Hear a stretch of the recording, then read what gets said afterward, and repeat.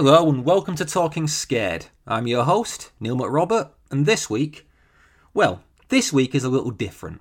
I'm joined not by an author, but by two luminaries and linchpins of the horror community. Sadie Hartman, aka Mother Horror, and Emily Hughes of Tor Nightfire and other assorted realms. They're here to add their expertise to whatever I pretend is my expertise, and together we're going to look back over the year in horror so far. 2021 has already been a blindingly good 6 months for the genre.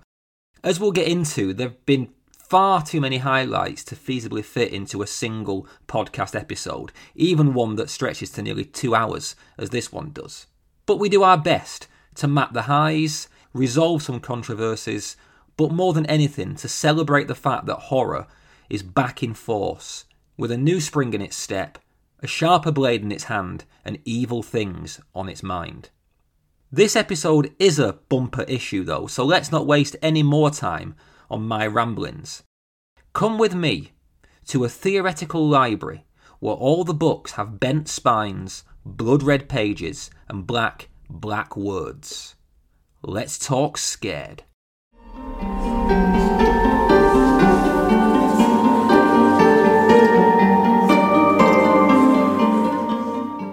Well, hi, Emily, and hi, Sadie, and welcome to Talking Scared. Hi. Hello, it is wonderful to be here. Thank you for having us. No, thank you very much for joining me. It's a bit of a dream come true. It's me sitting here talking to two actual experts in the field about the year so far in horror. I think the best thing to do to start off with is to get you guys to introduce yourselves because, as I've just been saying off air, you have far, far better credentials than me to comment on the year so far in horror. But tell my listeners, they probably already know, but for the six somewhere out of Mongolia who don't know who you guys are, tell them like what you do in relation to horror fiction. If we can start with you, Sadie. Okay. My name is Sadie Hartman, Mother Horror on social media. I actually write horror book reviews. I think that's mostly where people know me from, is I write reviews for Cemetery Dance online, also Scream Horror Mag in the UK. That's a published magazine bi-monthly. I am also the co-owner of Nightworms, which is a monthly horror subscription package. We send, horror fiction every month to our subscribers, and we just started that about 2 years ago. So we're going into our third year of business. And I also am a member of the Horror Writers Association. I write articles sometimes for Lit Reactor and also Tor Nightfire, which is where Emily is. Yes, indeed. I'm Emily Hughes. I am currently the site editor for tornightfire.com, which is the publisher agnostic website focused on all things horror, not just books, but movies, TV. We're even about to start a horror music column about sort of the way that horror influences various musical genres. And that site is, owned and operated by Tor Nightfire, which is Tor's new imprint launching this fall for horror books. I ostensibly run a personal newsletter about horror books. It has been a minute since I updated it, but I am hoping to get back to that soon. And I'm also a Horror Writers Association member. Well, there you go, guys. Hence why I said better credentials than me. I spent years thinking I was a horror expert, and then came to the realization that I basically have read a lot of Stephen King, a lot of Peter Straub, and a few other people, whereas Sadie and Emily have an encyclopedic knowledge of everything from the smallest indie presses up to the bestsellers. And I've got to say a special thank you to Emily as well, because quite frankly, without her yearly list of the horror to look for in the year ahead, I wouldn't know where to begin scheduling all the authors we have on this show. I remember when it got to December and you hadn't brought it out yet, and I was starting to panic. I think I actually wrote to you saying, Emily, when is it being released? I need to know who's writing books. Yes. Yeah, I have actually already started on my 2022 list, just because things will come up, people will announce books on Twitter. I will start seeing things pop up on NetGalley and Edelweiss and publisher sites. And I figure, why do that work again in January when I can start doing it now?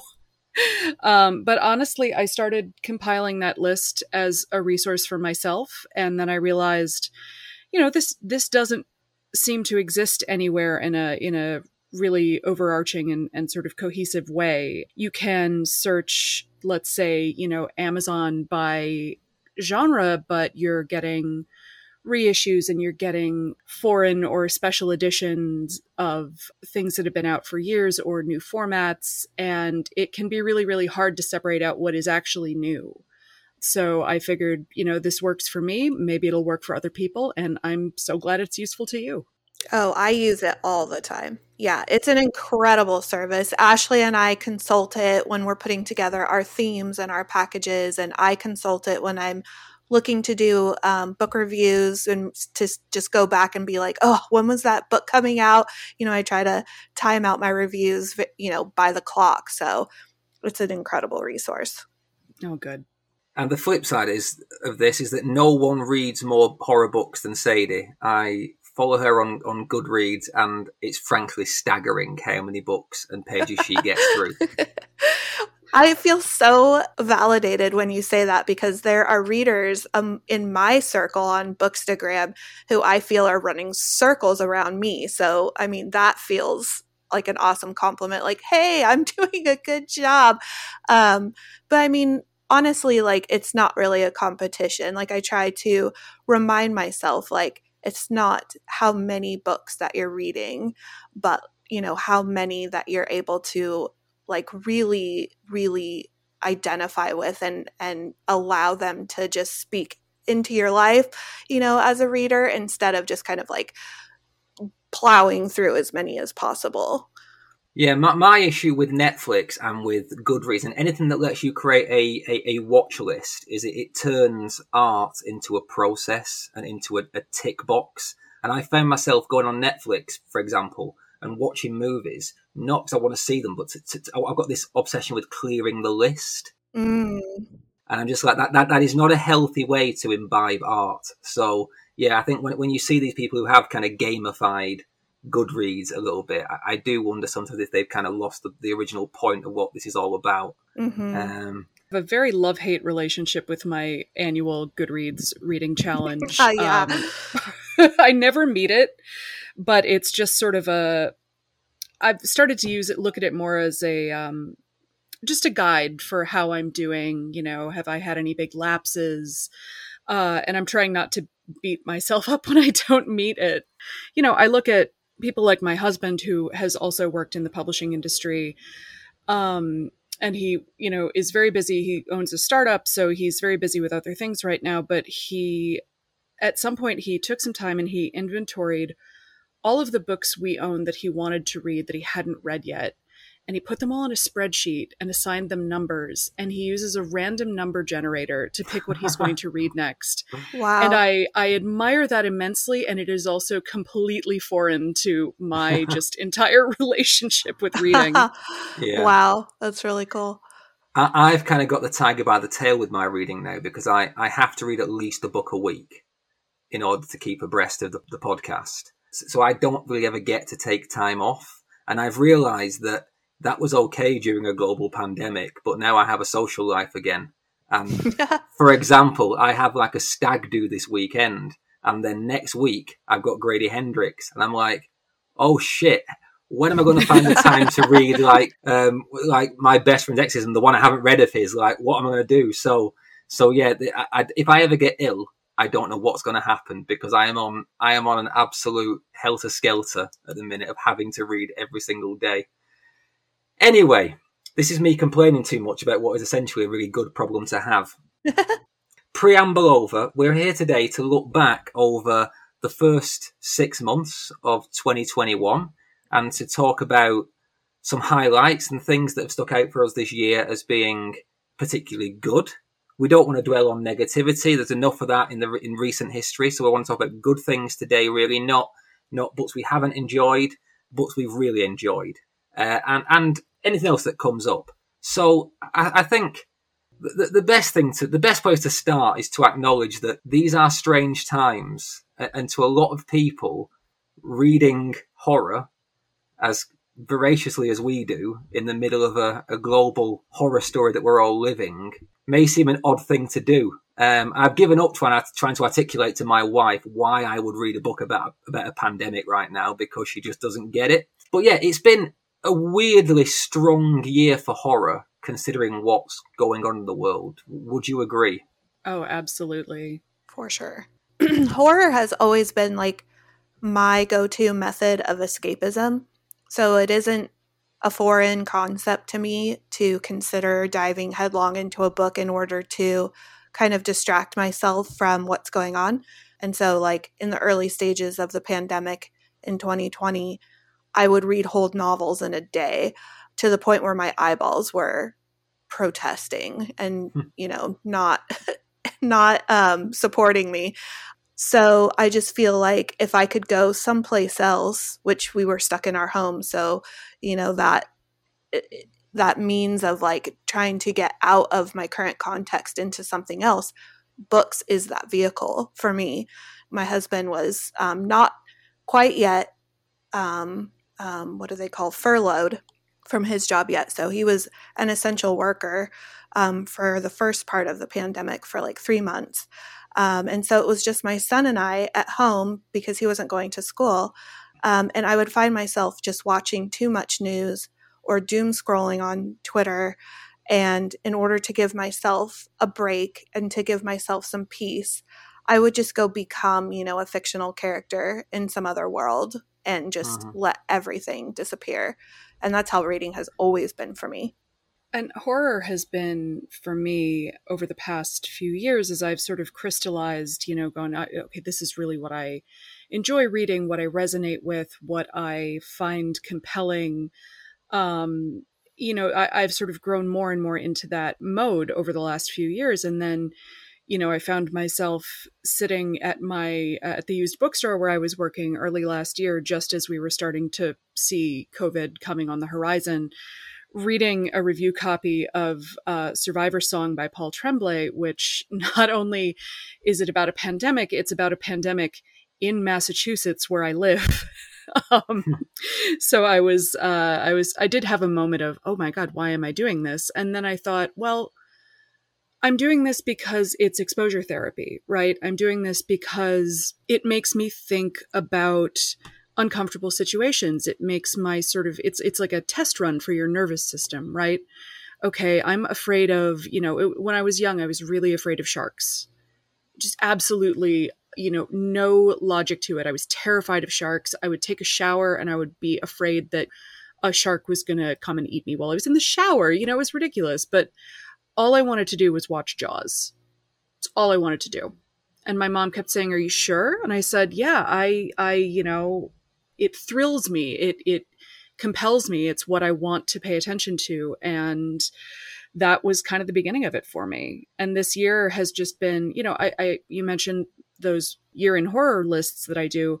Last year, I think we had about 100 in 2020 on that list. This year, it's already almost 200. Oh my goodness. Yeah. So there's just been, I think we're starting to see, because publishing operates on something of a delay, I think we're starting to see publishing realizing 2, 3, 4 years ago that horror was going to be a thing again, was going to have an uptick, that, we're starting to see those books hit the market now. And I think that is wonderful. It's a great time to be a horror fan. Yeah, it is such a great time. It's quite a promising time to be someone who's trying to write their first horror novel as well, like I am, and just thinking, like, please get it done before the bubble bursts. Well, I mean, part of it is that we've seen this wonderful uptick in indie horror, which Sadie is much more well-versed in than I am, but I've sort of been learning a lot about that over the past couple of years. And I think that, even if the horror bubble bursts, as you say, which I don't really think it will, but the landscape is so diversified now that I think you're always going to be able to find that audience. Yeah, I agree with that too. And I think that indie fiction is seeing such a huge uptick because, the traditional horror market is doing so well. So it just kind of like, the big waves are lifting all the boats. So it's very exciting to watch that happen. Do you think indie horror goes places that mainstream publishing isn't willing to go? That's an interesting question. I would sort of say yes. And I say this as someone who is sort of constantly trying to push the boundaries of what frightens me. And the really extreme stuff I have found that I've gone like, wow, I've never read anything like this before, is more often than not by indie authors, indie publishers. I think big publishing houses are still, and I work for Tor, all opinions here are my own, all the standard disclaimers. But I think the big houses really tend to, as they're dipping their toe back into horror, I think they are leaning towards more, what we call quote unquote literary horror, which obviously is a problematic term, but as a shorthand, I think you both know what I mean.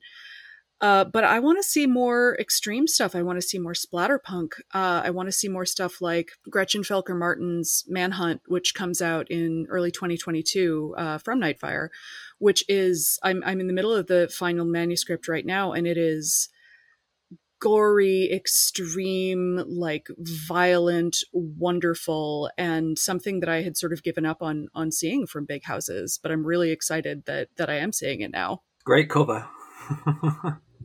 It is a very striking cover. Yes. Yeah, everyone go and check out that cover now, and prepare yourself.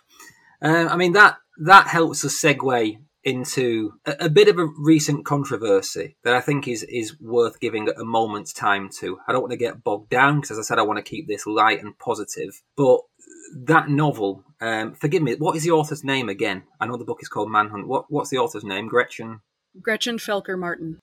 I know that she was instrumental, personally to me recently, in a conversation about trigger warnings, about content warnings, about all these things that have become such a flashpoint in the horror community in the last few weeks. And I know we wanted to kind of address that a little bit and talk about how it's maybe a more nuanced issue than people on either side of the divide are potentially treating it as. Does anyone have any thoughts on that? Oh, God, yeah. I mean, just right out of the gate, can we just talk about the fact that social media has been an amazing instrument that we get to use to communicate with one another, but has also been weaponized. And it is far too easy for people to have access to authors and publishers in a way that they've never had before, which is both good and bad. I mean, this trigger warning and content warning conversation, 20 years ago, wouldn't be happening this way. It would be, happening over emails from concerned readers, or, maybe a phone call or some kind of like protest, like a physical out the door kind of protest, or, happening on the level of like libraries. And like, I'm just trying to visualize how it would be happening without social media and Twitter and social platforms like Facebook and Instagram and stuff. Where everybody can have an opinion within seconds, and this almost like snowball effect. So what, we've all seen has been just kind of like, I don't know, a whirlwind of conversation. It's really hard to follow across, lots of platforms and lots of opinions and lots of voices. But I think for myself, I tweeted, I think it was over the weekend on the 19th or something, and I just said that writers need to write what you want to write, and readers can read what they want to read. Readers don't tell writers what to write because you don't have to read it, and writers don't worry about what readers want to read because you don't have to write it. And that just kind of boiled it down for me. I was trying to make sense and grapple with what are we actually talking about here? And it's almost like the readers are trying to influence writers and publishers as to what is concerning to them and what they want and what they need, which is fair. But I think on the other hand, writers and publishers are trying to communicate that they have trauma and they have feelings and they have opinions, and they need to do what they want in their artistic space as well. So it's like, what does it boil down to? It boils down to the fact that readers don't have to read what they put out, and authors don't have to necessarily be told how to do what they're doing, for me. And there's all kinds of nuance to that as well. And I'm not in the business of producing books in that format, in that way. I can just do what I want to do, basically. And so, I'm not a writer that has to make that decision. I'm not a reader that has to, my reading opinion is my own. I didn't involve myself in that conversation. But anyway, I'm rambling. Well, I agree with Sadie. I really think that it's a conversation that is important and should not be had on Twitter for, reasons that any number of people smarter than me have articulated much better for years, which is that, the conversation on social media is fragmented and it goes through context collapse where one group of people who are talking to each other on top of the basis of like a certain level of shared expertise run into people who don't have that expertise, who have a totally different perspective and different understanding of the conversation. And it's like, you're having a conversation up here and everybody else is having a conversation sort of over there, and everyone's just overlapping in a weird way that makes things tense and difficult. That said, when it comes to trigger warnings and content warnings, I am entirely in favor of them. And I think that anytime an author or an editor or a publisher says, hey, I think we should do content warnings for this book, as long as the author is in support of it, as long as it's voluntary, I'm entirely down for that. But as so many people pointed out over the weekend, especially authors from marginalized demographics, they can sort of be used as a cudgel against those authors when it comes to, this idea of like, oh, let's have a centralized trigger warning database, which I sort of get why people went there. We all know about, doesthedogdie.com for movies. But a lot of those sort of self-reported things are inaccurate. And I think that if an author wants to extend that courtesy to their readers, that's wonderful. I don't think they should be obligated to. I don't think that they should be, shunned or piled on or anything on social media if they decide that that's really not something that they want to do. I think everybody needs to log off and go outside. Yeah. Maybe read a book. Yes. Imagine. Yes. I mean, just to chip in there, I mean, I agree with a lot of what everyone said.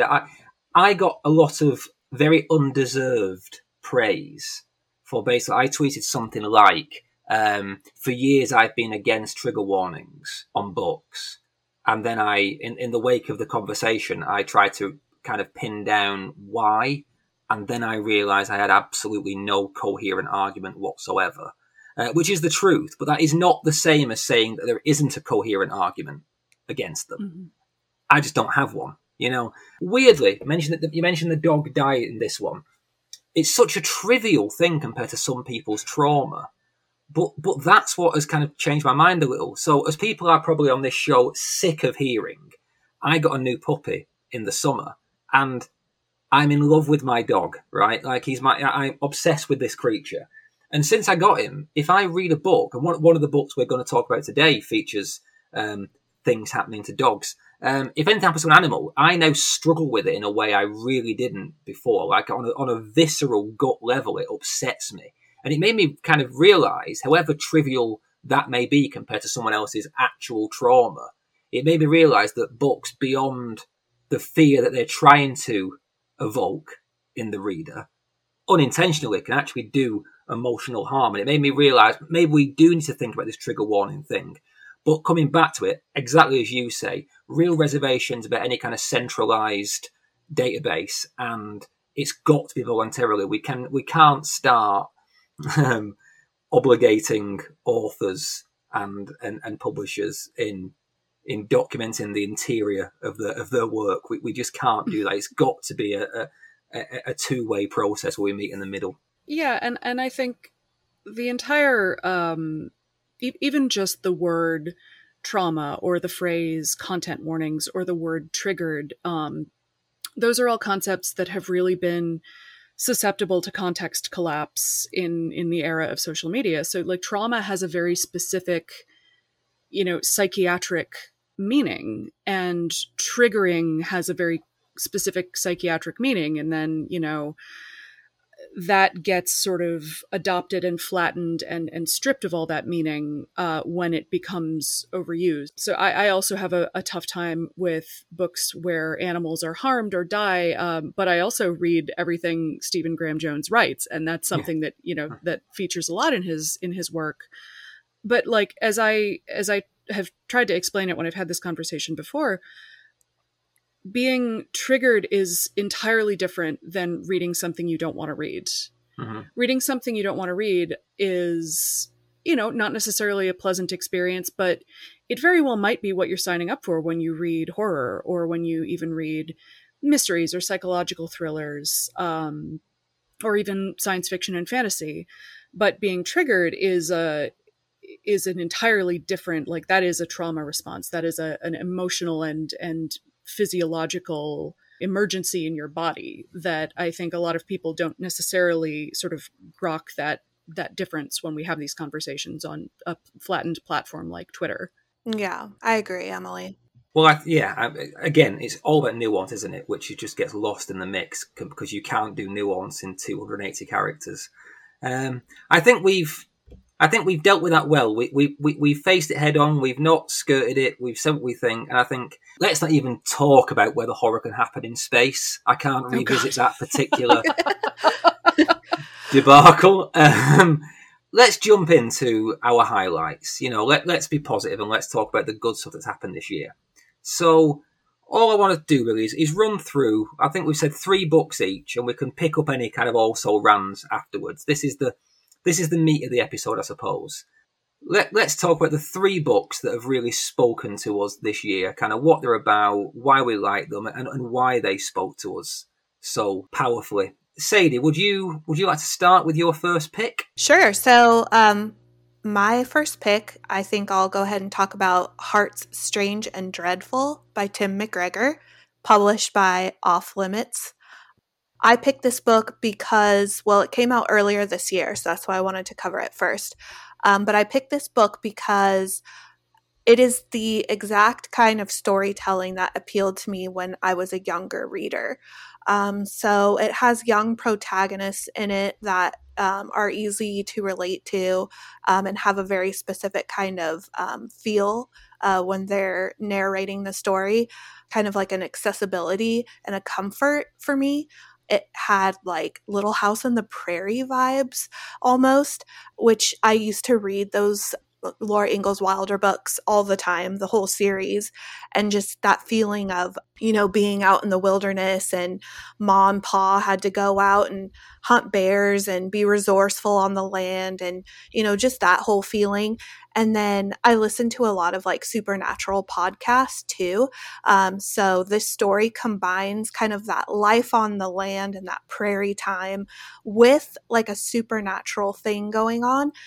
So if you could imagine like Laura Ingalls Wilder meets supernatural podcasting stories where somebody is telling you about like, in this specific instance, it's the tale of, it's hard to explain because I don't remember the exact word for it, and I was trying to like rack my brain while I was talking, but it's the story of like a vampiric, almost like disease ravaging through a township where they would bury the dead in order to stop this virus from spreading, but then the dead would reawaken and then feed on people, which is a very like real thing that happened. That's what I learned on this supernatural podcast, is that this is like a thing that people were afraid of, back in the day. And then this is a fictional development of that. So if you like young protagonists and if you enjoy slow burn through this whole township of trying to figure out, why are people becoming ill and then coming back and harming us, it's like a really, really engaging, compelling story with like a kind of sleepy town gothic feel. Give us the title again. Sure. It's called Hearts Strange and Dreadful by Tim McGregor. That sounds like exactly my kind of thing. I haven't read it. A number of the books you're going to talk about today I haven't read, which is shameful and embarrassing, but that one is going to go straight on the list. I love small town horror more than pretty much anything else. Well, small town coming of age horror is the bullseye. Me too. Yeah. So I will definitely add that one to the list. And a historical fiction thing too. So I know that people who like historical fiction, that would appeal to you as well. Oh, awesome. What about you, Emily? What's first on your list? Oh, well, first on my list is Goddess of Filth by V. Castro, which is a novella out from Creature Publishing earlier this year. Creature Publishing is a fairly new indie publishing house based out of Brooklyn, I believe, and their focus is on feminist horror, which I am obviously all about.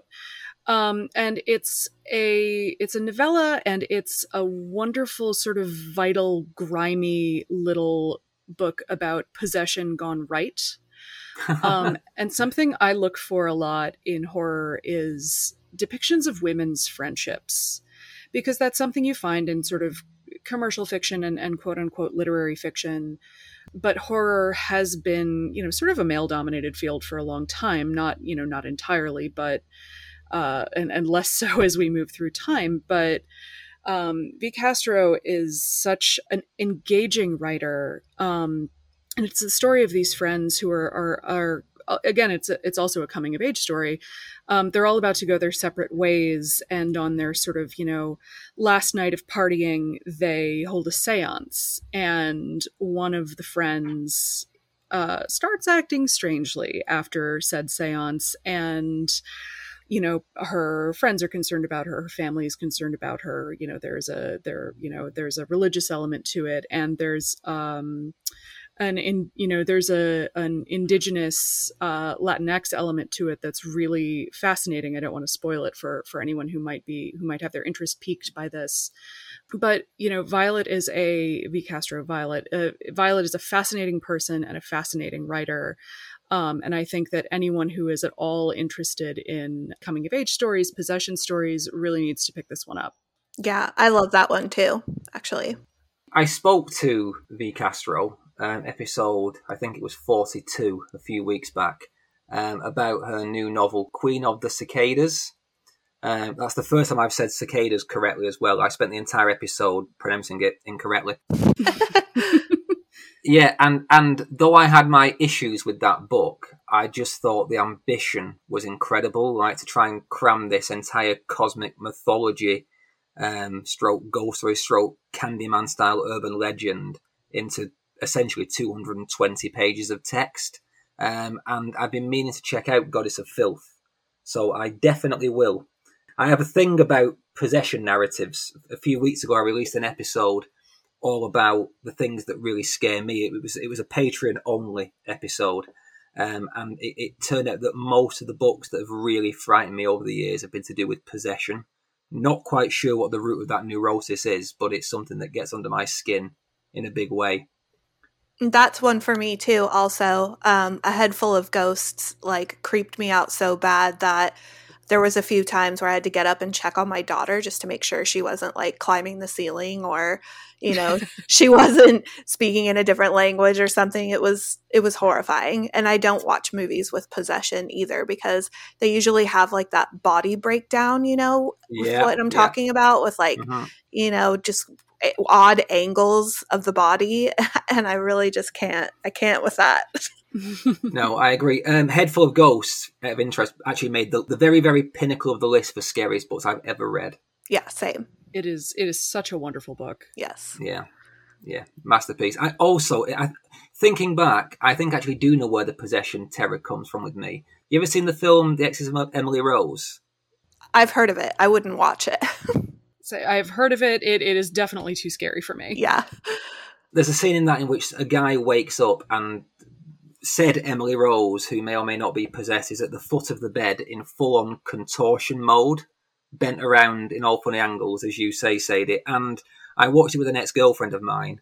The X will make sense when I tell you that I woke up at 3 a.m. to find her in that position smiling at me. Oh my God. Oh my God. Yeah. That is cruel. We didn't last for long after that, and ever since I've been marked by this terror of possession narratives. Yeah, that's terrible. It comes to me, doesn't it, for my top three. So what to talk about? I think the first book on my list is one of two, actually, which is, I suppose, tangentially horror or horror adjacent. And it's a book called Last One at the Party by Beth Clift. I spoke to Beth about this, I think episode 28. Feel free to go and listen. She's great value. But it's simply a book about a woman who is the sole survivor, or is she, of a global pandemic of a disease called 6DM, which stands for 6 days maximum. And what it does to your body in those 6 days is not for the faint-hearted. And it's essentially like a sort of journey narrative of her travelling around a dilapidated post-pandemic UK, trying to get her life in order. But what's fascinating about it, people always say don't judge a book by its cover. Well, in this one, Hodder, who published it, ran with that and made a thing out of it, because it looks like something written by Candice Bushell. It looks like a Sex and the City tie-in. It's all pink sequin dresses and rainbow roads and champagne flutes on this front cover, and it looks like the trashiest piece of crap you've ever seen in your life. And it's intentionally done that way to lull you into this sense of security, because what you're about to read is truly horrifying. And I don't think Beth even knew how horrifying what she'd written was, but it disturbed me and also made me laugh out loud, because it is essentially a story of this woman finding herself in the ruins of civilization.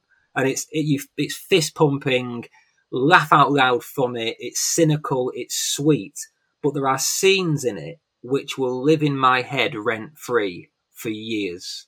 And me and Beth have become quite good friends, and she apologises to me pretty much weekly now for a scene set in a zoo in which we find some animals that have been left behind when all the people are dead. And I have just never got over it. The book ended, I sat up, I looked at my dog and burst into tears. Oh, man. Well, you sold me. It is a brilliant book with a fantastic tone of voice. She really balances the humour and the horror and uses each to make the other one better. Tread lightly, because you're going to get more than you bargain for if you even glance at the cover. I think it's the start of a serious career that will probably tiptoe in and out of horror. I don't see being a horror writer forever, but I think from what she's done in Last One at the Party, she'll never move that far from the horrific. It's brilliant. Yeah, that sold me too. Check it out. I'd love to know what you think of it. I really would. Because it probably didn't penetrate the US that much, because it is a UK author and it's a very UK-centric novel. I know it's been published in the US now, and it's been sold to like all kinds of territories. It's got a Netflix deal, there's all sorts happening with it. So it will at some point penetrate, but right now it probably hasn't. So, yeah. I officially just added it to my Goodreads list, so it's going to populate to Twitter and people are going to be like, ooh, what's this? Well, there you go. Cheers, Beth. Check in the post, please. I know she listens to this. Send you check in the post. Back to you, Sadie. Okay, back to me. I am going to go with Cynthia Palaio's Children of Chicago. This is a retelling, and I know that some people either really love or hate retellings. This is kind of a riff retelling off of the Pied Piper fairy tale. It's set in Chicago, where Cynthia Palaio lives, so there is kind of this love letter to Chicago, but also she's just very realistic about how she textures the city landscape and the vibe there. I just want to say first, excuse me, let me back up. So just to set early expectations for this book, it's not YA. I have heard a lot of people talking about how it has kind of like a YA theme going, but it is kind of a modern police procedural thriller, if that appeals to you, with a combination of horror and some magical realism. So I was kind of reminded of like Pan's Labyrinth in terms of classifying this book in the magical realism horror category. But she really does just set the stage for this detective who, she's not like the most likable character. And that's also a debate that I find happens a lot on Twitter, is like, do our protagonists have to be likable in order to get into the story and invest. And for me personally, I don't like to have perfect characters. I like flawed people. And so this character is very flawed. And we follow her through her family trauma, the passing of a father, and she is investigating a series of murders that are happening in her city. And I just recommend it for people who love true crime, police procedural thrillers, and fairy tales, kind of like an urban setting, and also some coming of age because there are children in it. So, I mean, I fell in love with it. I read it so fast. The pace is really strong. Cynthia's voice is measured, but also with the magical realism element, she really just goes there. And so for people who like to tap into multiple genre blending, like a whole fantasy set in an urban setting, it's just really a lot of fun. I had fun with that book. Yeah, I enjoyed that one a lot. Yeah. I love the Pied Piper stuff. I think it's really creepy. And I really just liked as you said, the measured tone of it and the blending of subgenres was good. I know Cena's had a bit of a hard time recently as well on Twitter. So if you hear this, Cena, we love your stuff. Please keep doing it. Yes, we do. I totally second that. Back to you, Emily. So, you have both just mentioned genre-bending novels or stories, and that's a big draw for me. If I look back and I think about my favorite books of the last 10 years or even longer, they're the ones that aren't easily categorizable. The amount that I recommend The Library at Mount Char by Scott Hawkins is, and that book is everything thrown into a blender and blitzed, and it's just wonderful. But that's why I wanted to talk about Star Eater by Kirsten Hall. And Neil, I apologize. You had said, for these books, you wanted them all to be things that were on sale at the time of recording. And I'm cheating just a hair because this book goes on sale tomorrow, June 22nd. And it is... By the time this airs, it'll be fine. We've got 3 weeks grace period, so Perfect. That's fine. Kirsten is a writer who I am fascinated by. I think that the inside of her brain must be the most fucked up, wonderful place imaginable. This is her debut novel. She had a novella out from Tor.com a couple of years ago called The Border Keeper. The novel Star Eater is a wild, dark fantasy about a city that floats in the sky. Or it's not a city, it's a country that floats in the sky above sort of a wasted landscape, a wasted, haunted landscape. And it is kept afloat. Sorry, my cat has entered the chat. It is kept afloat by the sort of ruling order of cannibal nuns who, rule the land. And it's a matrilineal society based on cannibalism where they derive their power from and their magic from basically eating bits of their mothers. And it is immensely weird and creepy. And there's some kind of a virus that if these nuns have sex with a man, the man can contract this virus that basically mutates him into like a horrible, murderous creature that then they have to, capture and throw off the edge of the floating country, which is delightful. And it is a fascinating book. There's a bit of a love triangle. There's a bit of sort of bureaucratic intrigue, some strong body horror elements. And I couldn't get enough of it. I read it, it's 400 pages plus, and I read it in a weekend, could not put it down. And I think that anyone who likes horror and likes their horror a bit sort of outside the box really needs to take a look at Kirsten Hall's work. Yeah, that sounds like it's got a bit of everything, but you had me at cannibal nuns. It's a great hook, right? You go, okay, I want to know more. Yes. Yeah. You ever read Neil Gaiman's Neverwhere?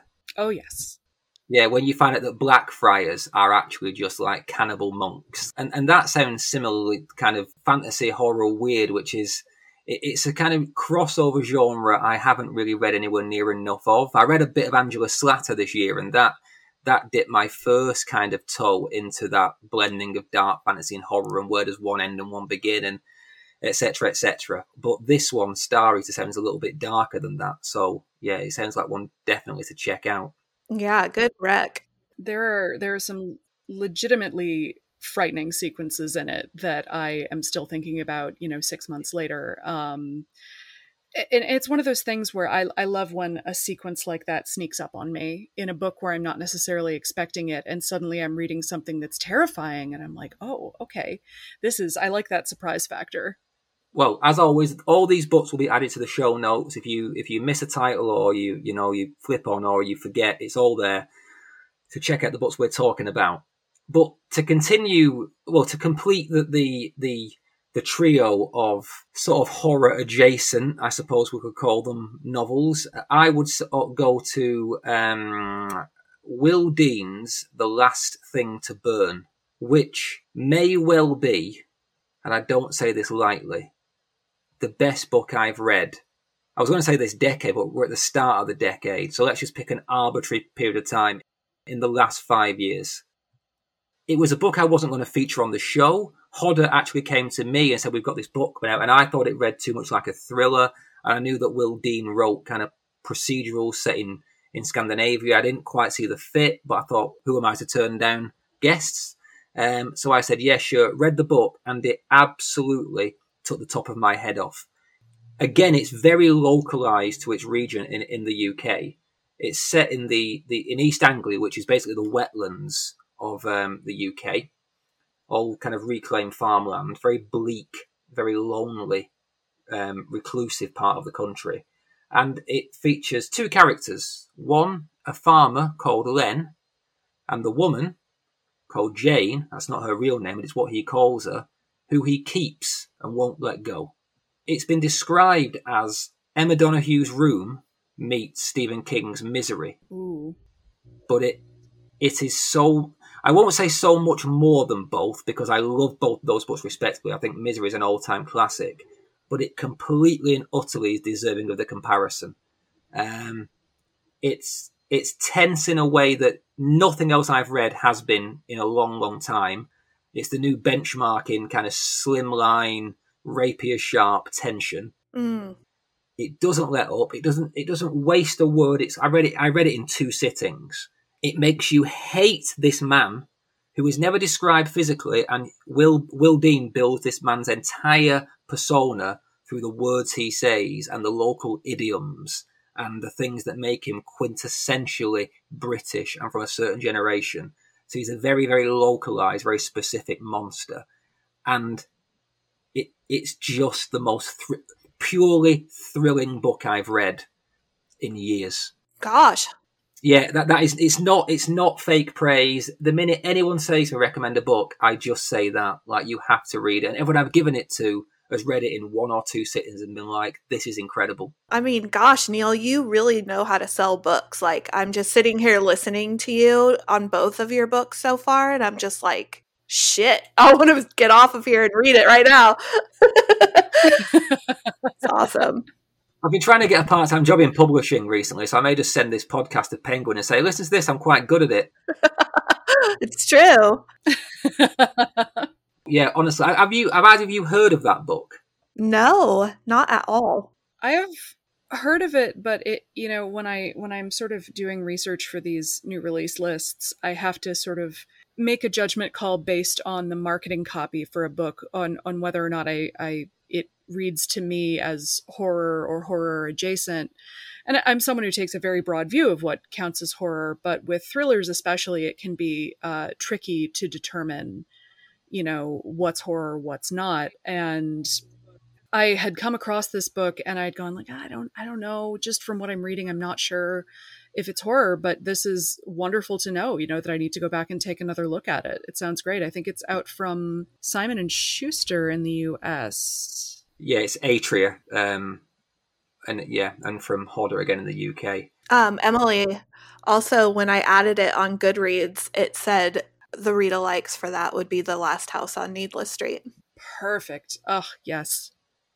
And that's a great example of a genre bending novel, and that's out from Tor Nightfire this September, from Katrina Ward, who is I think can't remember if she's English or American, but she's lived in both places, and it's one of those real amalgams of mystery, thriller, psychological horror, and it's just I know that one of you had it on the list to talk about later in the episode when we're doing our sort of preview, but it is just such a great read.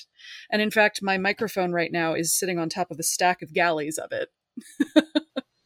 I mean, we can address it now because I can't believe that it hasn't made my top 3 list. I remember when I interviewed Katrina, I said to her, if this isn't in my top 10, something has gone badly wrong this year, and it will definitely be in the top 10, because it came out in the UK back in March, so we're on a bit of a time lag between the UK and the US.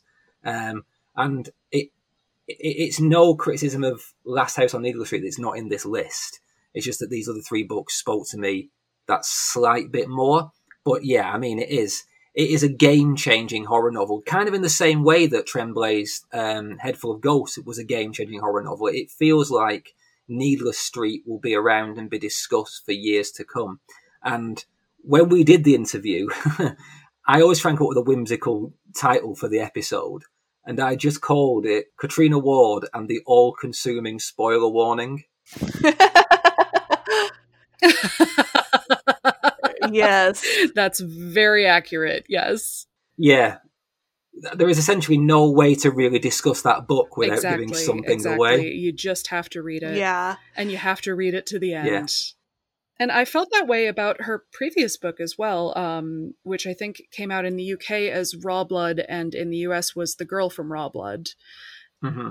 I don't know that it really sold or got a ton of attention in the US, but I had come across it in the process of doing some research on horror novels by women, and I read it, and it is one of the most ambitious and audacious gothic horror novels that I have ever come across. It jumps between narratives, between timelines, between voices in such a masterful way that I was like, how is this a debut novel? And I mean, I have no idea. She may have written other things first, and you know, but it is basically a perfect book in my eyes. See, this is the first time we disagree. Really? Because of Raw Blood, I went into Needless Street with quite low expectations. I couldn't finish it. I've tried twice, and I can't finish the book. Interesting. And it's quite rare that I can't finish a book. I ploughed through to the bitter end, but that book just rejects me in some way. I don't know what it is. It happens. And I can only think it's that I think I spent years studying Gothic in all its vagaries, and I think I can kind of see the stitch work a little bit, and to me it reads like a parody of everything I've ever read. So when it came to Needless Street, I was like, oh my God, there's no comparison for me. It's just they could be different authors, different everything. I love Needless Street, and Raw Blood left me cold. I will say with Raw Blood, if you can bring yourself to try again, it is much like Needless Street, a book where when you get to the end, it casts everything that came before it in a new light. Okay. At some point I will, because I loved Little Eve as well, and you know everything she's done. But yeah, I'll try again. I actually really love those books too, where when you finish, you almost want to start it over and read it again. Like that's its own category. Like I'm thinking of things before. What is that? Ian Reid. I'm thinking of Ending Things. Come Closer by Sarah Gran. Behind Her Eyes by Sarah Pinborough. And The Last House on Needless Street. I like, if it wasn't so long, I would have started it it wasn't terribly long. It's not like a chunker, but I mean, it was long enough to where I was like, okay, I have other things to do, but I really want to go back and read that again. Knowing what I know now. That should be the title of that genre of books. Knowing what you know now. Sadie, would you like to write about that for the Nightfire site? I would love to. Just off the top of my head, I've got like 6 books floating around in there. Great. Perfect. Bring people together. Sadie, let's complete this unholy triumvirate. What's your third book? Okay, my third book is Things Have Gotten Worse Since We Last Spoke. It's a really long title. Eric LaRocca is just like magical when it comes to really long titles. He has a new one called The Strange Thing We Become and Other Dark Tales. He has another book that I read, which was the first book of his that I read, called A Bright Enchanted Suffering. Eric LaRocca is an enigma. He is a special, magical, insane, I'll borrow Emily's word, fucked up person in his brain. I mean, I don't know where these stories come from, but they come from a very, very dark, weird, unexpected place. His storytelling makes me want to jump up on my bed after I finished reading and like clap and applaud whoever could be listening at 2 a.m. when I'm up too late reading a book. This particular novella starts off in a very unexpected, tame,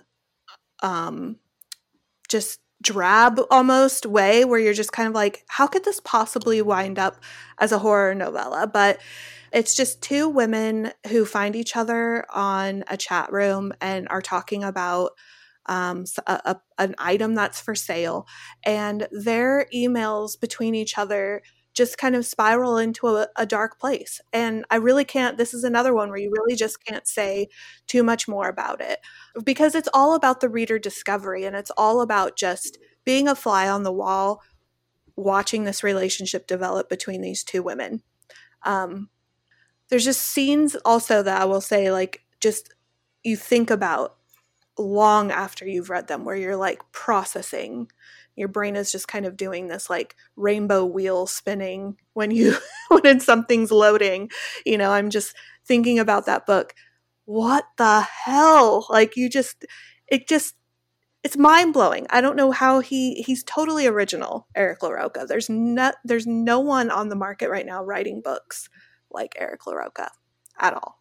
I think I admittedly, I only just bought Things Have Gotten Worse, but and I haven't quite delved into it yet, but I really think that he has that shine on him, right? Like, he's one of those authors that's going to be big, and he's going to be around for a long time. Yes, I fully agree. And just like, secretly, there's always secret things going on in the industry behind the scenes that we're not allowed to talk about. And I do work really closely with some people who are in the movie making industry, and there's just certain authors, when you read their work and you can visually see it as a movie playing out, and yeah, he just moves my radar, moves the needle. Let me ask you a question, Sadie. What have you done today to deserve your eyes? Don't say that to me. I read that in the copy for the book, and that line alone sold me. I was like, I want that. Yes. And that's what I'm saying about Eric, is like, I don't know where he comes up with these things. There's something about him. There's something about his storytelling that is just not standard. It's not, I don't even know. I don't have words. I agree.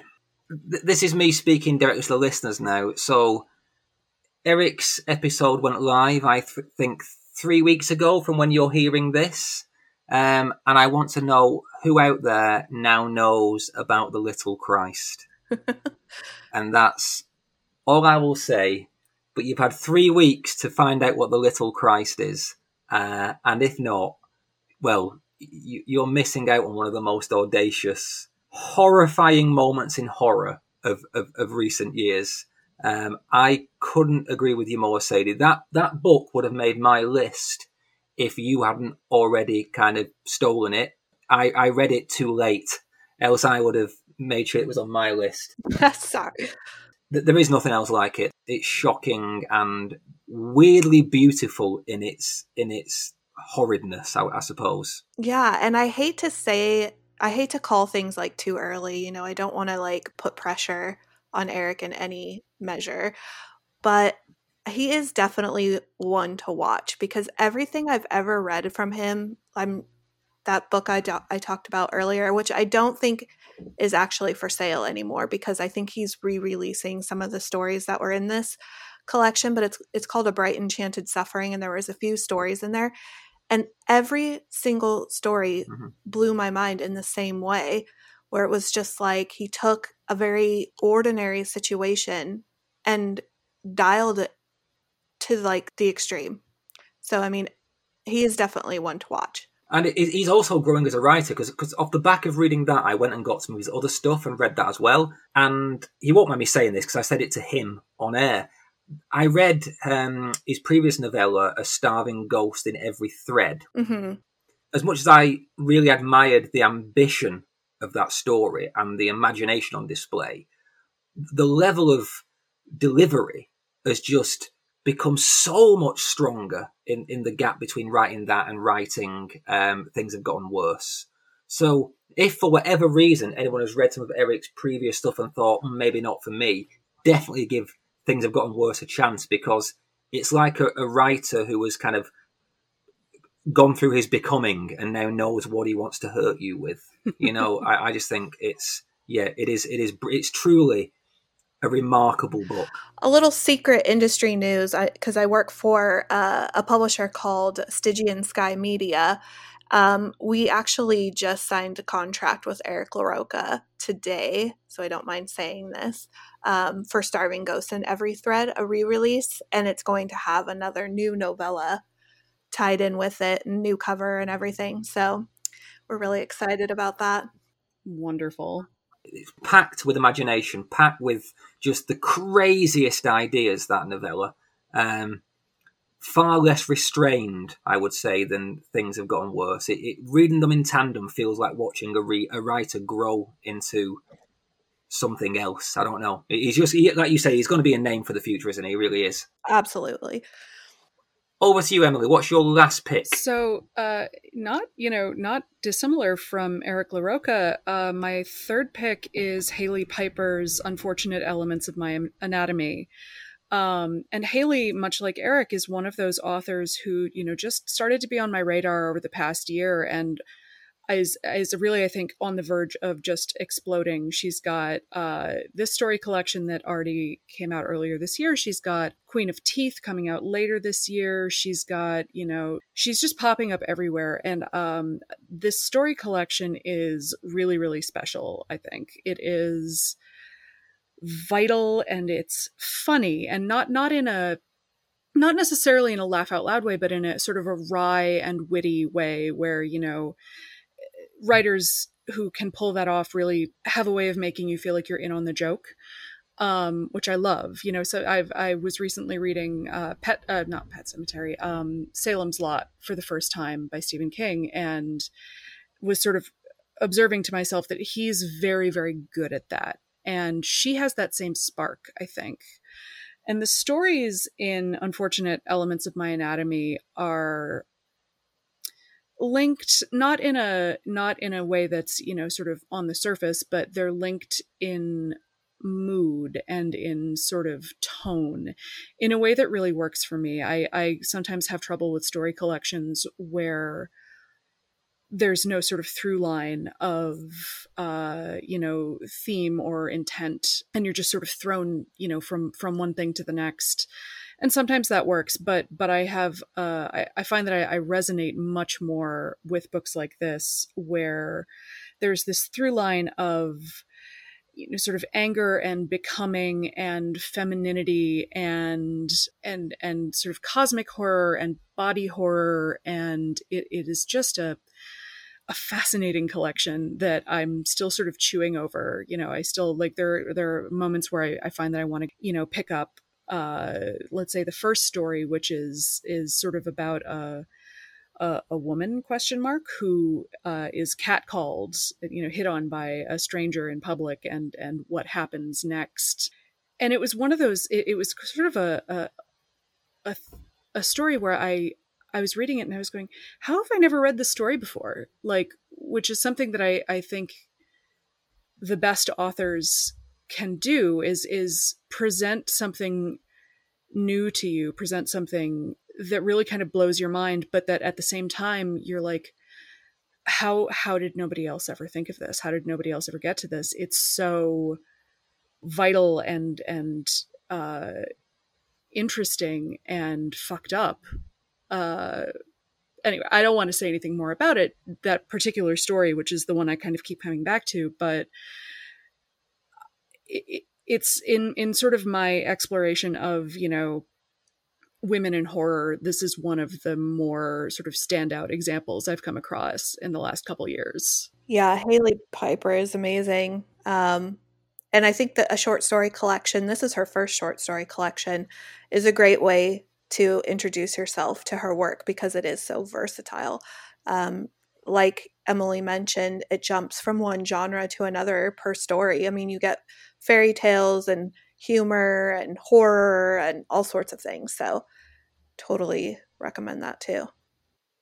So Emily is a writer I've not yet read, though as you say, she is everywhere, so I just need to find the time. The problem I have is that I can only read the books of people coming on the show, so I have to basically wait till someone's got a new book coming out, get them on the show, and then use that as an excuse to read everything they've done.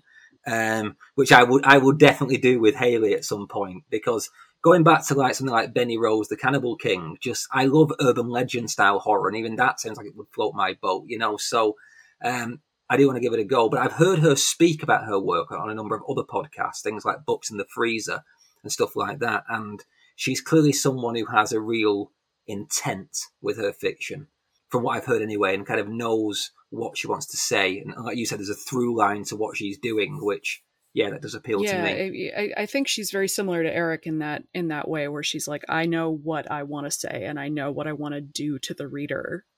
Which I really admire, that sense of clarity in a writer. Is she someone else that we think will break through into the big leagues? Yeah, 100%. I really hope so.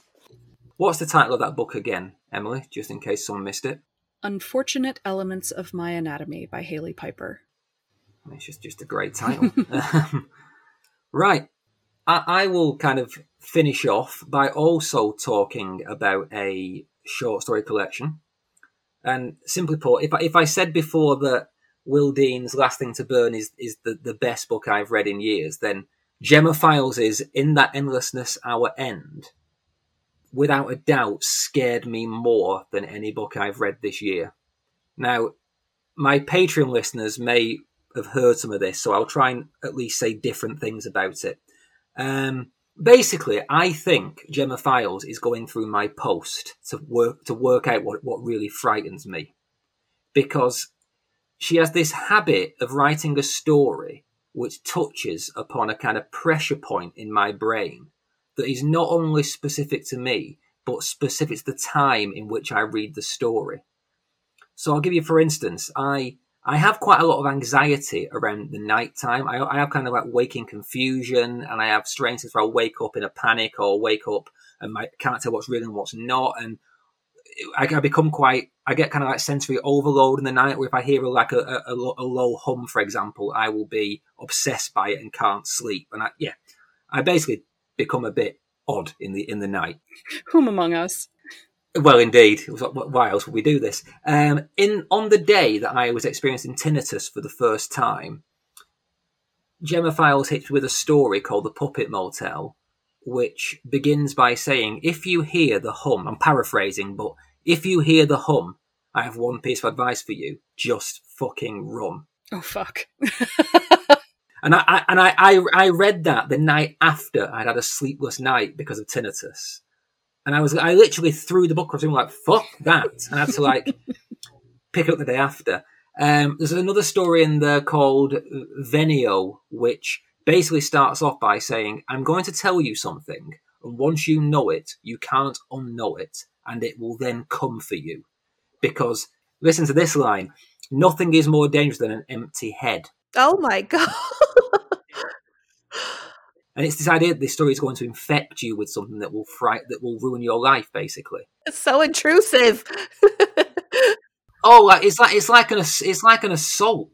And then there's a story called Come Closer, which basically comes up with an idea that is more frightening than dying in your sleep.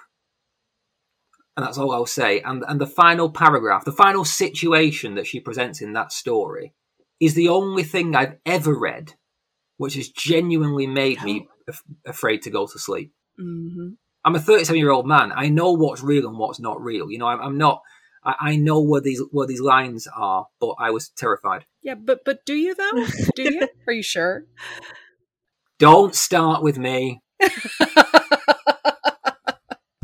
Every story is a hit. Everyone. There are fun ones. There's one about a pandemic. The weirdest pandemic ever, where basically people die because another version of you rips itself free of your body. Amazing. And there's a story in which this, because it's so quintessentially Canadian as well, and there's a story in which this family travel north to the Great North Woods in Ontario to be visited by the bat demon, which is the great ancestor of their family. So you've got fun stuff as well. It's not all doom and gloom and neurosis and existential dread, but it's all effective. It's either makes you smile or makes you whimper. And it's called In That Endlessness Our End by Gemma Files. And yeah, I have nothing more to say about it than I never ever want to read it again, but I'm so glad that I did. Well, now I'm going to read it. That's very high praise. Yes. Wonderful. I love those books that it's only ever happened to me a few times too, when I'm reading something and I'm like, oh no, I can't get up off the couch and go to bed because I'm scared shitless. Most recently it was The Twisted Ones by T. Kingfisher, which the whole thing where the one of the horror tropes that frightens me the most is you look out a window or a peephole or a door at night and something is looking back in at you. It's the reason I never want to have a bedroom on the first floor, you know? And that happens at sort of a pivotal moment in that book. And I was just like, nope, I can't read any more of this, but I also cannot move from this one pool of light from the one lamp I had left on in the living room. I mean, but this is why we read horror, right? Like, even though we're saying oh, it kept me up at night, or it freaked me out, or it lives in my brain, and then when we talk about it and people are like, yeah, that's what I want. Give that to me. Why are we so weird? But this is what we want. This is what horror does to us. It moves us to these places that we can't get anywhere else. And it's a good way to immediately identify your people too. Yeah, I mean, I've somehow married a woman who doesn't like horror. I mean, and she's fabulous, but she's the only one. You know what I mean? Beyond that, don't come to me saying you don't like horror or you don't get it, or people who say why would you watch that? I'll just fuck off, right? We're clearly not. We are not made to be friends. The Twisted Ones by T. Kingfisher, the only book I've ever read with a jump scare in it. Right? Oh my god. Cherie Priest's The Family Plot ends on a jump scare, and that was the first time I was like, I didn't know you could do that in prose. Yeah, and it's great, isn't it? I love that too. So, we talked about our 3 highlights there. Let's just quickly run through and relist them in case listeners have forgotten what we said. So I'll start. The 3 I mentioned were Last One at the Party by Bethany Clift, The Last Thing to Burn by Will Dean, and the collection In That Endlessness Our End by Gemma Files. For me, it was Goddess of Filth by V. Castro, Star Eater by Kirsten Hall, that's Kerstin, and Unfortunate Elements of My Anatomy by Haley Piper. Okay, and my 3 were Hearts, Strange and Dreadful by Tim McGregor, Children of Chicago by Cynthia Palaio, and Things Have Gotten Worse Since We Last Spoke by Eric LaRocca. That is a reading list for the summer for everyone. But we're only halfway through the year, and there's a lot yet to come, and it seems a good time to discuss a few things that we think may be future highlights in the next 6 months. So, who wants to start? Who's got a book coming out between now and January that they are really looking forward to? Oh God, I have So many, but if I really had to narrow it down, the first one for me is Revelator by Daryl Gregory, and that's out in the US in August. It is one of the best Southern Gothic novels I've ever read. And one of the best things I've read in the last 5 years. It is the story of a Prohibition era tiny backwoods community in the Smoky Mountains in Tennessee. And this family of women who commune with their family's god under the mountain. And the god under the mountain, who they call Ghost Daddy, is this creature who, without getting too much into it, it's one of the only sort of eldritch tentacle beasts I've ever come across in horror fiction that wasn't rapey, you know? Because that's sort of an obvious stand-in thematically, but it's this book about family and inheritance and the way that men come in and try to take control of women's stories. And it is brilliant, and the writing is absolutely beautiful. Revelator. And when's that out? August. August, right. That is one I wasn't aware of, so I will have to keep an eye out for that. Yeah, it's from, I believe it's coming out from Knopf. Okay. I mean, I love Daryl Gregory. I love We Are All Completely Fine. Yes. Oh, it's such a great book. He's just kind of leveled up in terms of prose writing in a really impressive way. Right, okay. Definitely look that one up. What about you, Sadie? So with these books, I didn't necessarily read all of them. I'm just kind of looking forward to them, and some of them I have read. But I am looking forward to Immortelle by Catherine McCarthy, which is out mid-July. And Catherine McCarthy, I've only read short stories from her, and I've always just loved and adored them. I love her storytelling voice, and this is a collection that's coming out through Off Limits, which is the same publisher that published that Tim McGregor book I was talking about earlier in the show. Can I go ahead and just list a few? Of course, yeah. Okay.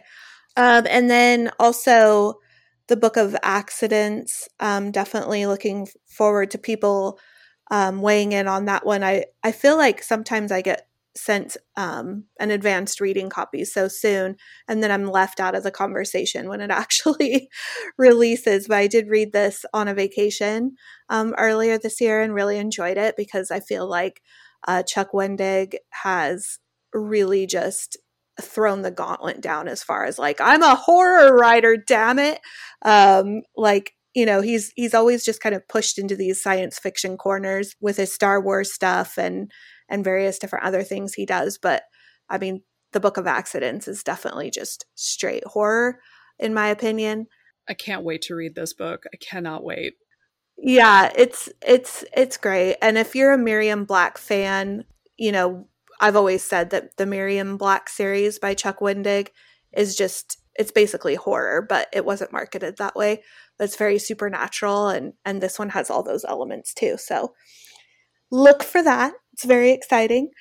And I'm also looking forward to, in July, Ronald Malfi's book comes out, Come With Me, which is a small town horror and psychologically, you know, riffing off some psychological horror thriller. Nightworms is we're going to be carrying that one in August. So I'm really excited to see that in July. And I've only really even touched July, so I'll go ahead and pass it off, and I can do some other books that are coming later. If I can just list just a couple more, you know, I would need another hour to talk about all of these, but you know, any year where we get new Brian Evanson is a great year. Yeah, I agree. He's got The Glassy Burning Floor of Hell coming out in, I think that's also August. New Stephen Graham Jones in August, My Heart is a Chainsaw, which again is one of those books that, you know, you go into it thinking it's one thing and then it totally flips the script on you. Cackle by Rachel Harrison. Her debut novel came out just before the pandemic, which was such a shame because all of the attention was on, you know, COVID and lockdown.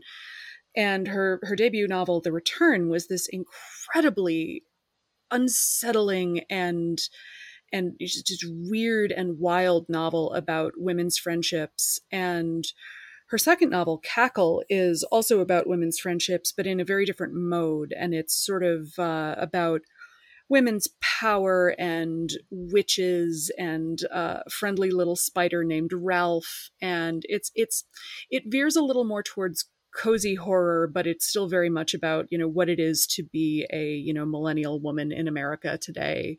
And I read it in a day. I tore through it. It's wonderful. And I'm really excited to read Reprieve by James Han Matson, which is sort of a social horror set in an extreme haunted house experience. And I haven't read it yet, but it's really like hitting everything I'm reading about it is hitting all of my buttons. You've all named books that are on my list. Oh, sorry, so Neil. just to no, not at all. And it shows we are of one mind. So just to titillate the listeners, Chuck Wendig, The Book of Accidents. Chuck's on the show in 2 weeks. I need to read that book between now and then. I'm up against it. So Chuck's on the show in 2 weeks. Who else we mention? Ronald Malfi is on the show the week after to talk about Come With Me. Stephen Graham Jones is coming on the show in late August to talk about My Heart is a Chainsaw. Brian Evanson is on the show. Who else have we mentioned? I want to get Rachel Harrison back on the show because I also loved The Return, and Cackle sounds like great fun. And I'm currently reaching out to Bloomsbury here in the UK to get James Han Matson on the show to talk about Reprieve. So we are very much of one mind. We're looking at working with these same people, and I want to get them on and talk about their books.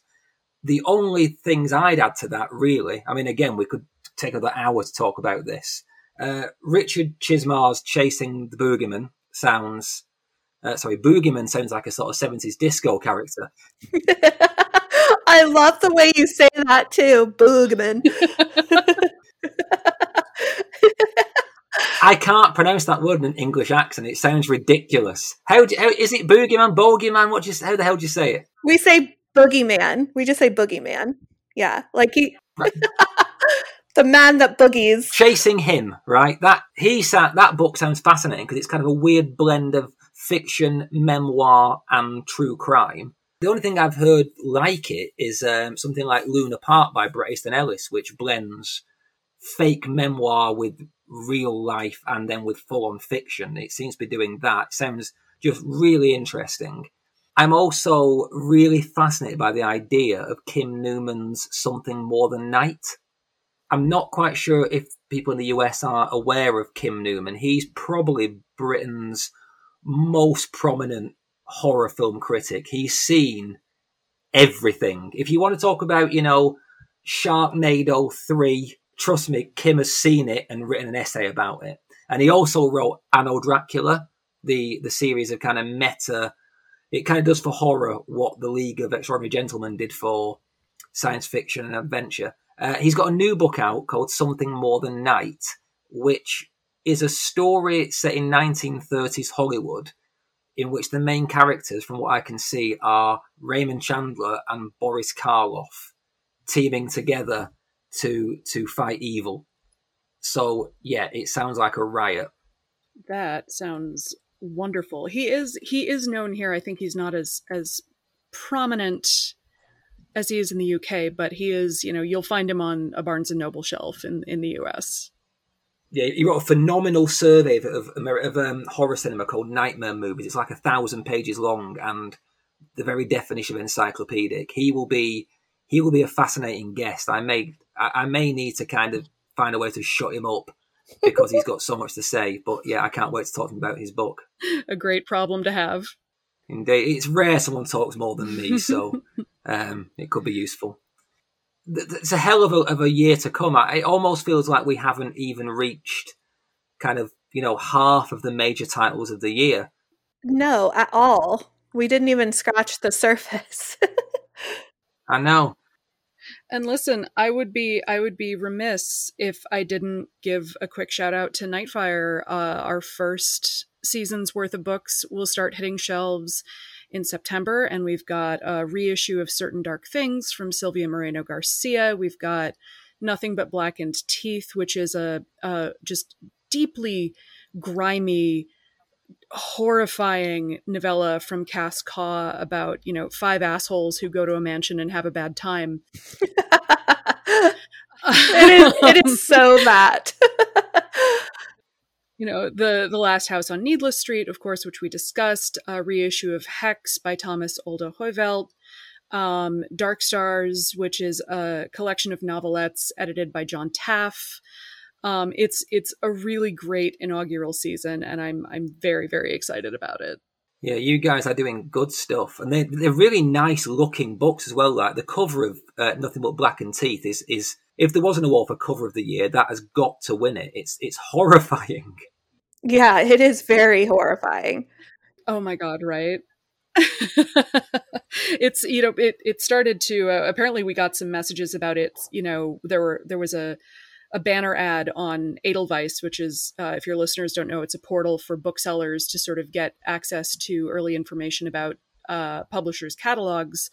And there was a banner ad for it on Edelweiss, and people were sort of reacting like, this scared the shit out of me. I was not expecting this when the page loaded. I actually tweeted the artist just to say, round of applause. You know what I mean? It's so good. That and the cover of Eric LaRocca's Things Have Gotten Worse. Yeah, that one. Oh, yes. It really is, and it just kind of went viral when the cover release went out, because, I mean, when you look at it, you really just can't stop. You have to like really pore over the details, and it's really just like, I don't know, it's almost nauseating. Like, I looked at it up close, and it's got a woman's face, and her head is just kind of smeared upward with the paint.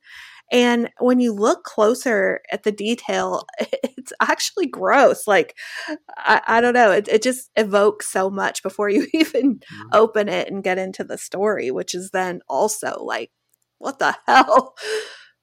Before we finish up, it can't all be books. After all, it's been a very long pandemic. So, what else have we filled our time with in the last 6 months? Movies, TV, games, podcasts. What have you guys enjoyed off the page in 2021? I'll go ahead and start. I mean, my husband and I do like watching TV, just to kind of like chill at the end of the night and have a cocktail or something. We really enjoy Apple TV Plus. We were just talking about all the different shows that we've watched on that platform. So we're watching Lisey's Story right now, but we also enjoyed See, which stars Jason Momoa, and it's kind of like a weird dystopian society where nobody has eyesight, nobody can see except Jason Momoa's character has children who are born with vision, and it's just really an awesome show, and season 2 is coming out in August. And then we also were watching Servant. So we watched the first and second season in the last year and a half, and that's directed by M. Night Shyamalan. We watched Mare of Easttown, which is on HBO Max. Just to take you back, Sadie, how is Lisey's Story going? Oh my God. So Lisey's Story is like Stephen King's romance novel. It's kind of like a big, big book about grief and loss and struggling through those big emotions.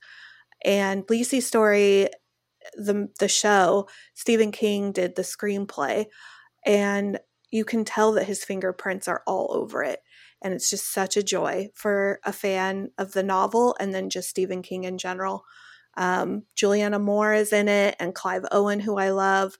And it's just this last episode 4, just wrecked us. Like, my husband he doesn't read very often, and so he hasn't read this book, but just to engage with him in this story, it's just really been a treat, but it's also really visceral. There's the last episode was super brutal. But Juliana Moore is doing a good job. Yeah, I love it. I'm intrigued because it's by far and away my least favourite King novel. And I know it's his favourite of his novels. But I am intrigued by the show. because I think the visuals of the pool and, the stuff that, if you've read it, you know what I'm talking about. I imagine it could make quite a great show. So I am intrigued to give it a go.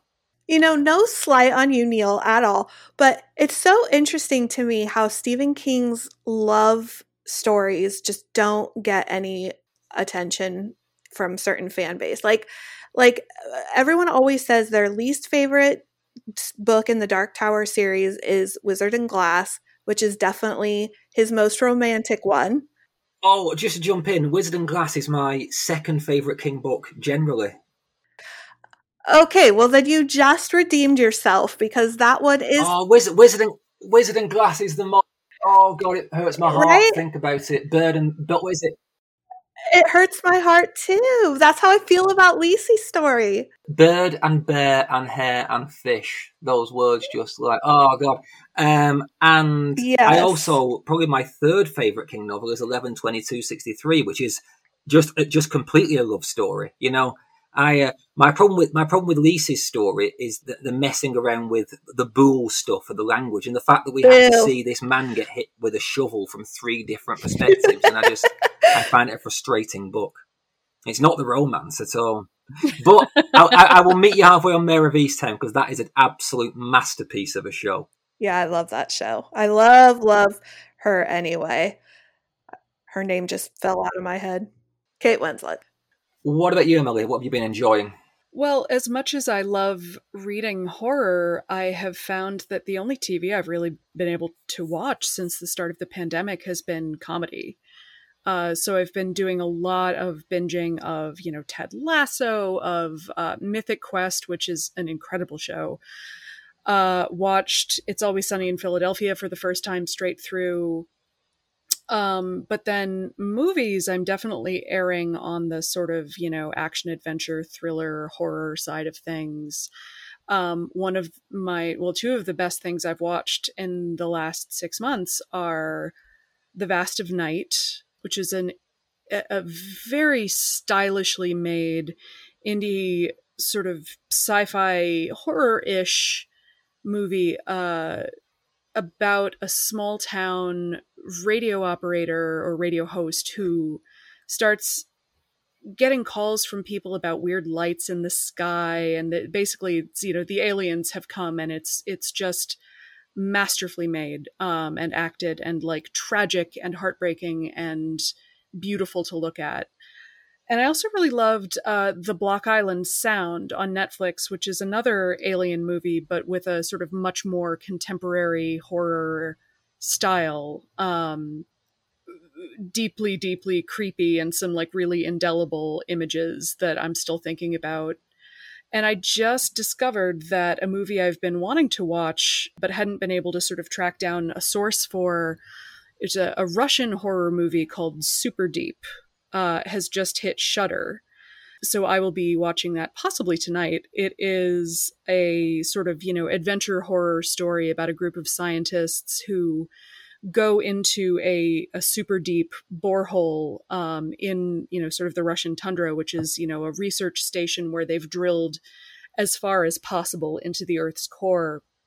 And I saw somebody on Twitter talking about it as The Thing meets Tarkovsky, which is, you could not put together a better elevator pitch for me. That sort of body horror, beautifully art directed body horror is what made Annihilation such a pleasure to watch, even if it was like, I have a lot of thoughts about that movie. I loved it, but I have a lot of thoughts about it as an adaptation. And Super Deep is supposed to be just really, really well executed and really, sort of monumental body horror. So I'm looking forward to that one a lot. Incredible. If you want to really see The Thing meets Tarkovsky, there's also a film called Sputnik that's on Netflix, which is exactly that. That I hadn't thought of that comparison, but it is exactly that. But I will check out Super Deep. I haven't heard of it. I've just got a Shudder subscription recently, so I'm working my way through all the stuff I've missed. I'm too afraid to watch Host. The only thing I will add to what you guys have said is a film that actually 2 films that I want everyone to watch. His House, Oh yes, yes, the British horror film on Netflix about it takes the immigration. Some would say immigration crisis. I would say they're wrong, and I would say, immigration obligation. It takes on that issue and turns into a haunted house story, which is about, again, we talked, to come full circle, it's about trauma, and it's about the horrors of war that follow you wherever you go, even if you leave for a different country. But it's done through this very stylistic, very, very frightening haunted house story. It's brilliant. So scary, I had to stop watching it and carry on the morning after. Me too. It is utterly terrifying, and it has amazing performances. I think the lead actor's name is Chope Disu, and he's also in Gangs of London, which is wonderful. Yeah.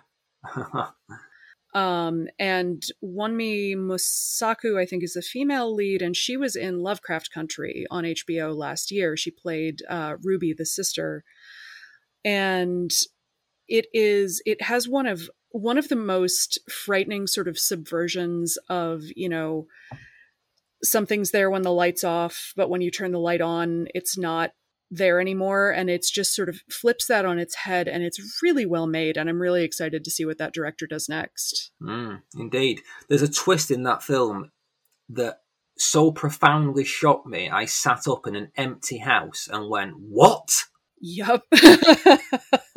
It's masterful. And the other film I'd mention, which is a film that I mention wherever I can, if anyone will ever talk to me about this film, I will talk about it. And it's on Netflix, and it's a Spanish language film, and it's called The Platform. And I'm astonished that it's not already in the pantheon of great horror movies. Like, I just simply don't get how this film is not being talked about by everyone in the industry. My son was talking about it to me. Well, your son is an enlightened soul. I mean, your son also got a thumbs up from Stephen King for his illustrations, so... yeah, he's still floating on that. The last thing he needs is me saying well cool, done, Sadie. but still, I will throw my little well done into the mix. Ask him if you like The Platform, because it's... Well, I have two sons. The one that got tweeted by Stephen King is 15, and he does watch a lot of horror, but not as much as my 24-year-old. My 24-year-old, I would say, is a horror connoisseur and watches it a lot, and just kind of like fields horror for my husband and I. He'll filter it out for us and be like, okay, yes, this one watch, this one's too much for you, this one no, because we're horror babies when it comes to the visuals. Okay. Well, The Platform is an absolutely insane kind of social satire about people locked in this tower block that is like 400 stories high. It's an empty cell. They have nothing apart from a roommate. And there is a hole in the floor. And at the same time every day, a platform descends through this hole in the floor, and it carries a feast. And if everyone just took the little bit of food they wanted, it would feed everyone all the way down to the basement. But because we're humans and we're selfish and we're awful, the top 10 floors gorge themselves so the bottom floors starve. The twist is, every so often, you wake up in a different randomly allocated cell. So it's this brutally cruel metaphor for social inequality, basically. Yeah. And about it's about the way that, you shat on me, so now I'm above you, I'm going to shit on you. And it's just about, if we just... Oh, wow. Yeah. It's the best one I've seen in forever. I just can't believe no one is talking about it. So everyone listening, I think I've probably said it before a dozen times on this show, but if you haven't yet, go and watch The Platform. The one thing that I feel like we need to talk about really quick, though, is there's way too many streaming services. I mean, I think what ended up happening is we were all so sick of cable and satellite and all this stuff. And we were like, we want to watch what we want to watch. Give us a menu and we can kind of pick and choose what we want. Well, we were inundated with streaming services. I mean, it's just there's way too many. I can't afford a Shudder and all the things, there's too many. And it's a pressure. It's a pressure to be abreast of the cultural conversation all the time. Have you seen this? No, I haven't. Yeah. I agree. I'm going to sound like a Luddite now, but I miss water cooler television. I miss the thing that you sitting down, knowing that in a way you are watching this thing communally with the country who are all watching at 9 p.m. on a Monday night. I miss that a little bit. Absolutely same. I feel like something is lost when Netflix dump an entire series. When you can binge all 10 episodes if you want. Yes, I totally agree with you. And it's ruining the experience for people who don't have time to sit and watch it in one lump, because people are posting spoilers like the day of. You're like, how in the hell did you watch all 10 episodes in one freaking day and then get on Twitter and spoil it for everyone else? It's so rude. I mean, so basically, Sadie, what you're saying is social media is a nightmare and we should stop with streaming services. So essentially, let's go back to the 90s. We're all happier then. Yeah, just read a fucking book and that's it. Mm-hmm. Yep. I have a group chat where the refrain when somebody really needs to log off is go outside and touch some grass. So I support bringing a book and going outside and touching some grass. Amen. That seems a perfect place to leave it, guys. We've talked at length about the things we love, and I just hope that other people find it as enthralling as we do. I always end these conversations by asking my guests 2 very quick questions, and I don't see why I shouldn't ask you as well. So here goes.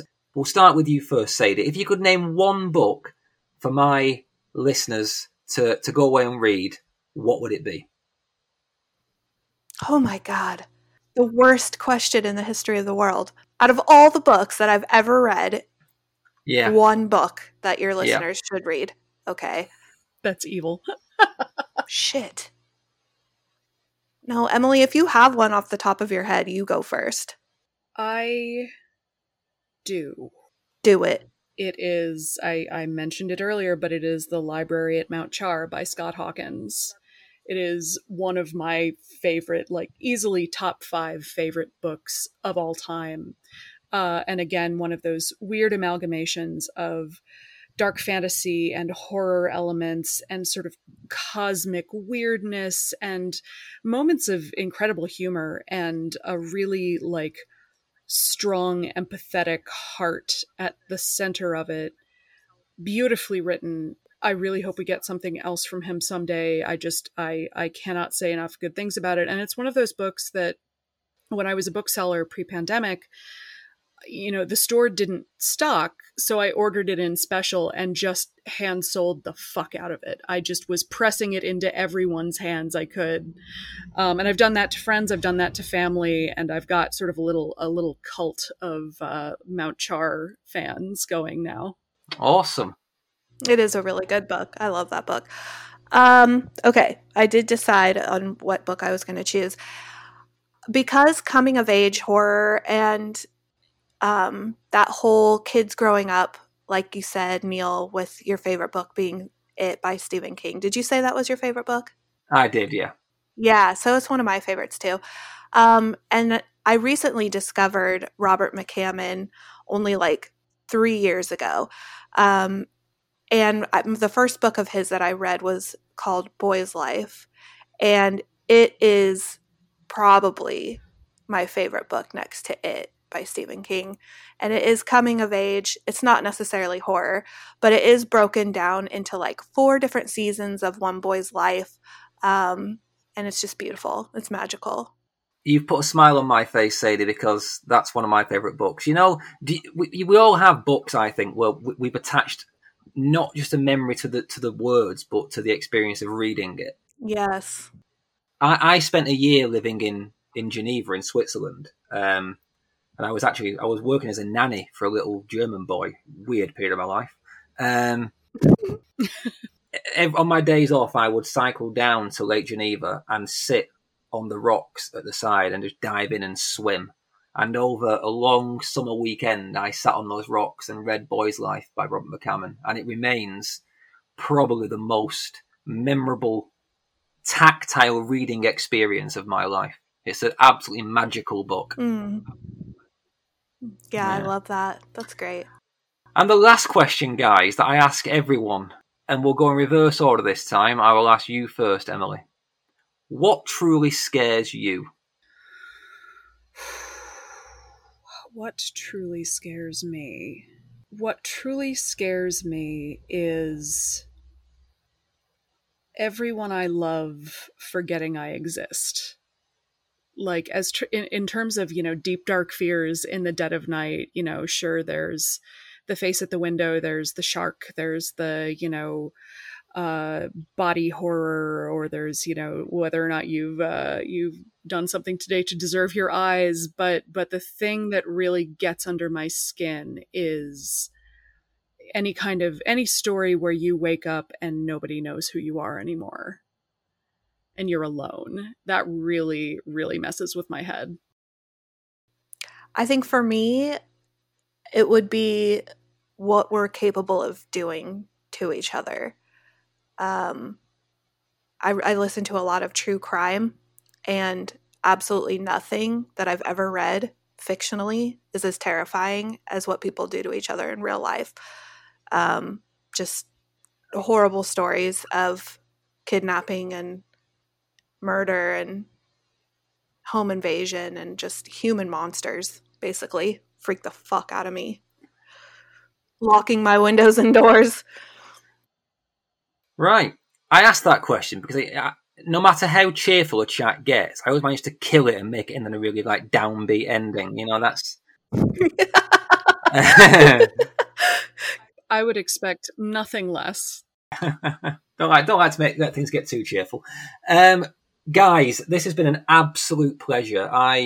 When I started doing this show, I often say that I can't imagine speaking to some of the people I've spoken to, Jeff Vandermeer or Tanana Reeve-Doo or Josh Malerman, but as a horror fan and someone who's kind of been at the fringes of this community for a while, and you guys are so enshrined in your positions on the various plinths of the community, it's been an absolute delight to get the chance to speak to you and hear your opinions and your thoughts. So I'd like to say a massive thank you. Thank you so much for having us. Yeah, Neil, this was a wonderful conversation. Thank you so much. And thank you for just having this podcast. It's a wonderful... the more avenues we have to talk about horror, to talk to authors, to talk to creators, the better. Yeah, I agree. And you're such a gracious host. Thank you. Well, Sadie Hartman, Emily Hughes, thank you for talking Scared.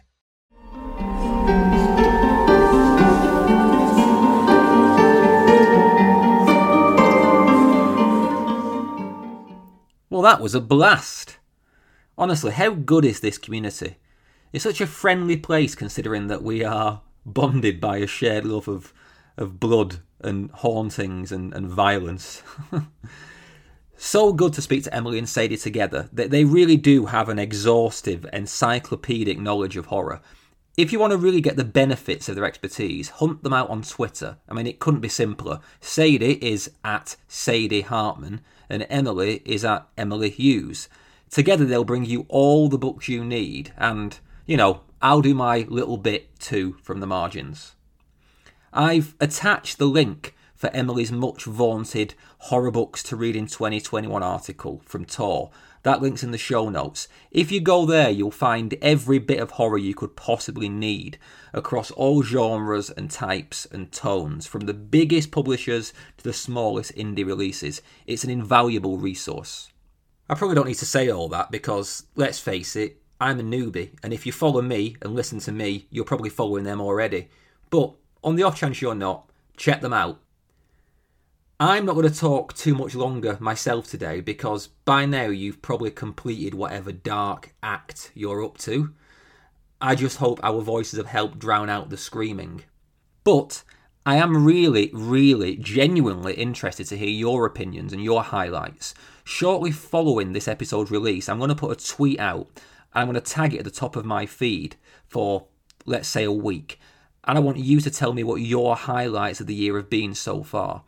Come get in touch and tag the authors if you can. We can turn it into an orgy of celebration and validation and praise because creatives are hungry beasts and they must be fed with kind words. That Twitter account is Talk Scared Pod. or you can email me directly at talkingscaredpod@gmail.com. To explain for new listeners, yeah, it's Talk Scared Pod on Twitter and Talking Scared Pod by email, because some bastard already nabbed the Talking Scared handle on Twitter. Curse them to hell. Lastly, there's Patreon as well. You can get polls, behind-the-scenes stuff, and at least 2 bonus episodes per month for just £4 or around $6. It all helps hugely in making this show a financially viable proposition for me, and it lets me devote more time to growing and improving what I can offer you. Patrons, I'll be dropping a Whispers episode this week with extra stuff from V. Castro, Eric LaRocca, and Joe Lansdale. And heads up, Joe tells a very creepy story during that conversation, and he shrugs it off completely, but it set my imagination whirring. It's typical Lansdale. You can find the Patreon links on my social media, in the show notes, or just go to patreon.com/talkingscaredpod. Watch this space too. I've got something very exciting coming soon that will hopefully allow us to build a tighter community and share our love of these dark books. I do hope you enjoyed this slight change of tack this week. I hope you've got at least one great book from the pile, and the full list of books mentioned in this episode is in the show notes, and yeah, they are legion.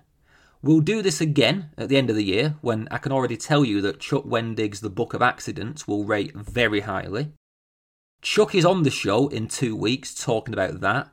I'm back next week with Grady Hendrix and the Final Girl support group. But until then, fight the power, ignore ignorant old men, wear a mask if you damn well want to, and go outside and touch some grass. More than ever, read good books. And remember, it's good to be scared.